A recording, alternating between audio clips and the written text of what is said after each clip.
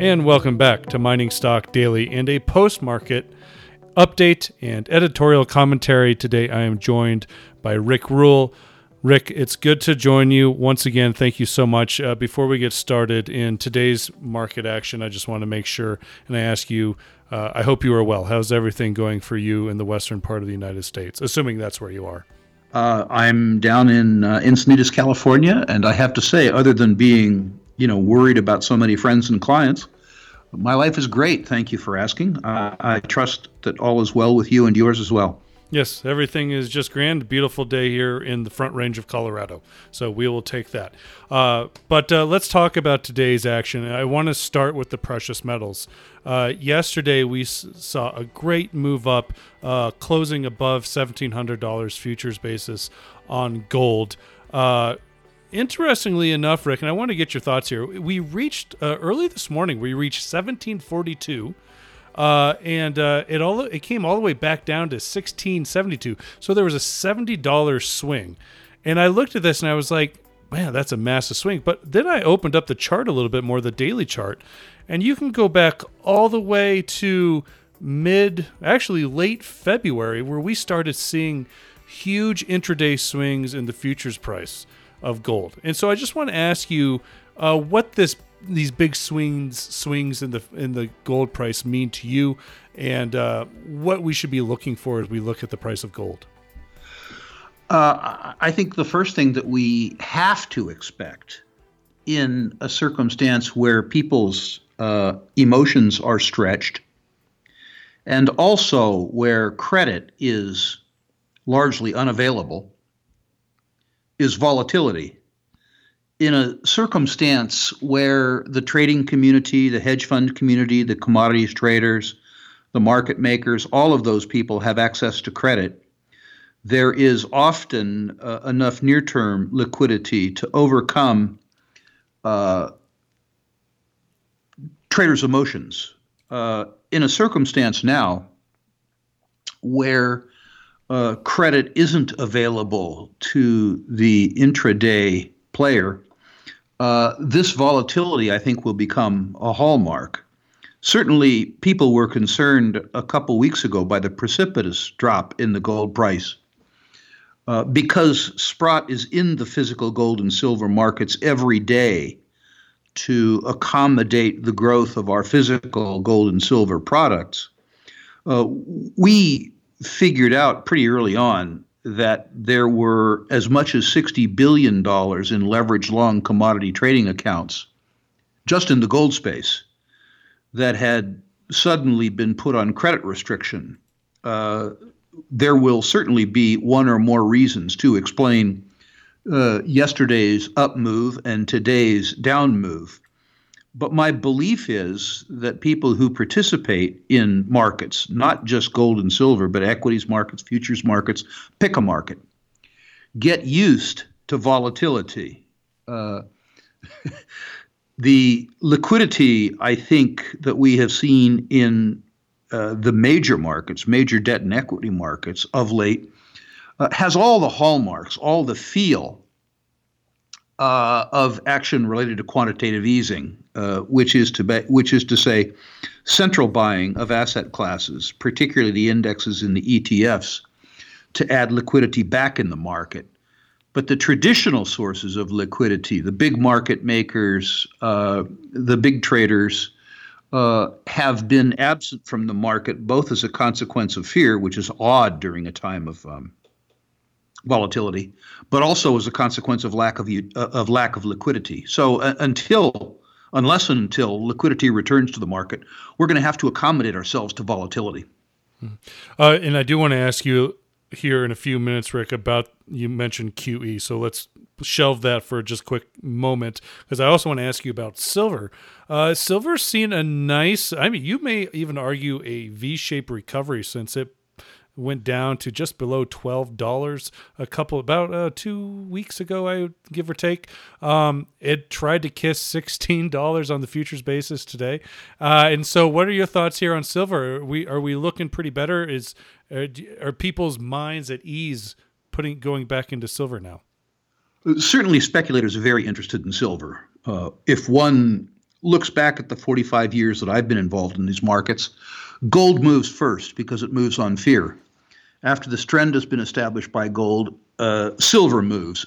Silver both moves because it's regarded as a poor man's gold, which is to say that people can participate in the move with a lower unit cost, but it also moves simply because of its history of volatility. My suspicion is that we need to see continued positive action on the gold trend before we see silver follow suit. When people look out a little longer in silver, there are a couple apparent contradictions in the market that investors as opposed to traders should take note of. The first is that silver production comes not just from silver mines, but much more primarily as a byproduct from other base and precious metals, which is to say that silver comes out of copper mines, lead mines, zinc mines, and gold mines more than out of silver mines. And there's also substantial scrap production of silver. What that means is that if we experience a continued and pronounced economic slowdown that begins to impact the production of copper, lead, and zinc in particular, we will see the beginnings of a slowdown in byproduct silver production. That is, that supply will begin to be constrained. At the same time, silver enjoys a lot more industrial usage than gold. Silver straddles the market as both a precious metal and an industrial material. And that same economic slowdown that some of us fear, in addition to impacting the silver supply, may impact silver demand. As an example, were there less demand for solar panel, less demand from microelectronics? So the investment side of silver, I think the thesis for the investment side of silver is very much intact. In terms of supply and demand with regards to silver as an industrial or commercial material, there's a lot of speculation in the markets both ways and not much determination. And I'm glad you mentioned supply and demand here, Rick, because that's another follow-up question I had for you. And this pertains both to silver and gold. Amidst this COVID-19 pandemic, we've seen a lot of mining companies and producers having to either temporarily suspend operations or really scale back. We've also seen smelters having to suspend operations. I guess I'm just kind of curious, what type of impact do you foresee this having on the metals prices, the precious metals prices in the near and long term? Well, in the near term, I think that we've seen the shutdown of the precious metals refiners, the private Swiss refiners and prominently the Royal Canadian Mint. The suspension of production by those entities has really impacted the retail availability of small denomination investment products in both gold and silver. The dealer communities in the United States and Canada for physical precious metals products, retail physical precious metals products, are effectively out of inventory. That's both because of increased retail investment demand, but also a consequence of a lack of supply because there's no new supply being fabricated. We are told, but can't confirm, that the three principal Swiss mints will begin to resume production, or rather hope to begin to resume production in 2 to 3 weeks, And the Royal Canadian Mint has indicated that they may restart the minting of institutional quantities, that is to say 400-ounce product in the same time frame. The circumstance with regards to precious metals mines is more nuanced. At present, the shutdown in extraction has meant that those companies that have the ability to operate their mills safely in this circumstance are still able to produce material. And we don't know really how long the safety precautions with regard to the major gold and silver producers will last. Finally, my suspicion is with the smelters that they aren't particularly labor intensive, and they will be able to find a way in 4 to 6 weeks to operate at effective capacity while still maintaining sufficient safeguards for their workers' well-beings. I certainly hope that they're going to be able to. But I suspect that the concern expressed in the market, that is the psychological impact of fears with regards to shutdowns, will continue to make this market volatile. In other words, people will use any excuse they can to feel bullish or feel bearish, almost irrespective of the facts. All speculation on my part. The only thing I'm certain of is that we will see continued volatility until we see a return of private sector liquidity. How do you balance kind of knowing that obviously we are in a pretty healthy gold bull market, but we're also seeing gold producers within the last 2 weeks completely withdraw their production guidance because of COVID? I'm sure it's just a really difficult place for those miners to be. But from the speculation and investment side, how do you advise kind of wading through this murky water where the gold price is really healthy, but production is? I mean, we don't even know where this will end up once we get out of here, and maybe out of Q2. I think one thing that investors have to do is understand that there has never been and never will be certainty. That we have to content ourselves with probability. If you want certainty, you can buy a 10-year treasury, and you will certainly lose money over 10 years. That's the only certainty that seems to be on offer. So, coming back in effect to your question, I think what you need to decide for yourself is that the problems that confront the mining industry are other than permanent. That we will find a way, it may be 6 weeks, it may be 8 weeks, to operate while offering sufficient safeguards to our labor force. In the near term, we need to understand the impact of the gold price on precious metals producers by looking back at history. There have been 8 major upcycles in the gold and gold equities markets in the past 45 years. In every case, the gold price, the physical gold market, led the equities markets, sometimes by fairly substantial periods of time, 4 or 5 months. In my experience, the equity market response occurs after the increase in precious metals prices has impacted the first income statements and also later the balance sheets of the precious metals producers. People buy gold, initially at least, out of fear. People buy the gold stocks more out of greed. They look at the margin expansion that they can enjoy. Going back to probability, the future of the gold price is something that nobody that I know of can predict with any certain accuracy. Warren Buffett famously said that predictions tell you lots about the predictor, but not very much at all about the future. So I think we have to examine probabilities. And I think examining the probabilities is very good for gold.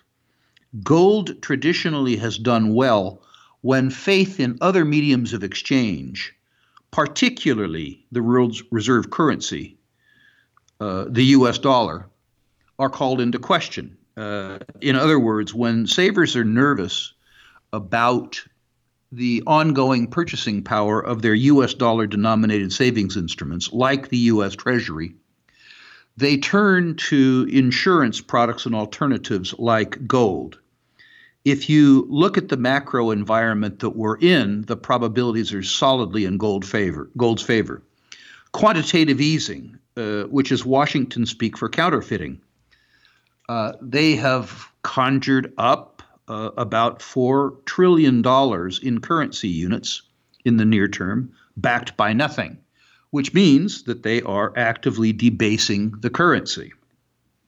At the same time, the reward that you are offered up to lend money to the U.S. government by way of the U.S. 10-year Treasury is in fact functionally negative, which is to say they propose to pay you 60 basis points in a currency that has been debasing itself by 160 basis points annually.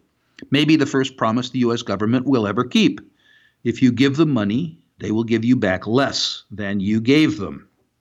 And then finally, on the credit side of the balance sheet, debt continues to expand. Over $20 trillion in recourse obligations and $120 trillion in off-balance sheet obligations. So the currency that the obligation is denominated in is being debased. The reward that you are expected to accept for this debasement is being reduced, while the credit quality of the issuer is simultaneously being reduced. My friend Jim Grant goes so far as to describe the U.S. 10-year Treasury as, quote, return-free risk. And return-free risk, it seems to me, is the competition for gold. Is there a guarantee that it goes up? No. But I would say the probabilities, given the macro environment, is that it does go up. And if it goes up, history shows that after a lag, the better gold mining companies in particular show the impact of the gold price on first their income statement and then their balance sheet. And the equities markets responds dramatically. I'm glad you did mention the dollar, Rick, because I just pulled up today's DXY chart, and it did have a pretty rough day today, but it's still just a few ticks below that 100 level. And so the dollar still remains strong. But I also wanted to, I wrote something down before I was able to connect with you because I had it on one of the financial channels I had on the background. But somebody said, it was a great quote, and I wanted to read it to you and see if you agree, because I think this is something I agree on. He said, this is not stimulus in terms to the $2 trillion or $4 trillion, what it is right now. This is not stimulus. This is called life support. Do you agree with that statement? Yeah, I suspect. It's just you have to decide who they're supporting. And where do you think the support's going to now? Oh, well, I think it's going to the large financial institutions, and I think it's going to politically connected or at least strong voting blocs. Yes, it's absolutely life support. It's absolutely life support for an economy that's become a political economy. Yes. The lines have been blurred between the economy and politics, for sure. Yeah, I'll leave it there because I realize this isn't primarily a philosophical or a political interview. Well, Rick, we can't have a conversation with you without getting a little bit of philosophy in there, right? I mean, that's just typical. You know? Absolutely. I wouldn't have asked you on the show if I didn't think we were going to get a little bit of that. So, Rick, thank you so much. I really appreciate your time. I know it's valuable, but we really thank you for giving us some insight today. We look forward to catching up with you again in the future. Best of luck to you. Certainly a pleasure. I hope that your listeners understand that volatility, if you're prepared for it by maintaining cash and courage, is a tool. You don't need to be victimized by volatility. Yep. You can use it. I agree with you. And ultimately, I think it's a very exciting time to be in the resource sector. Oh, spectacular time. Right. That's Rick Rule. Thank you so much, Rick. Take care. We'll talk to you again soon. It's a pleasure. Thank you.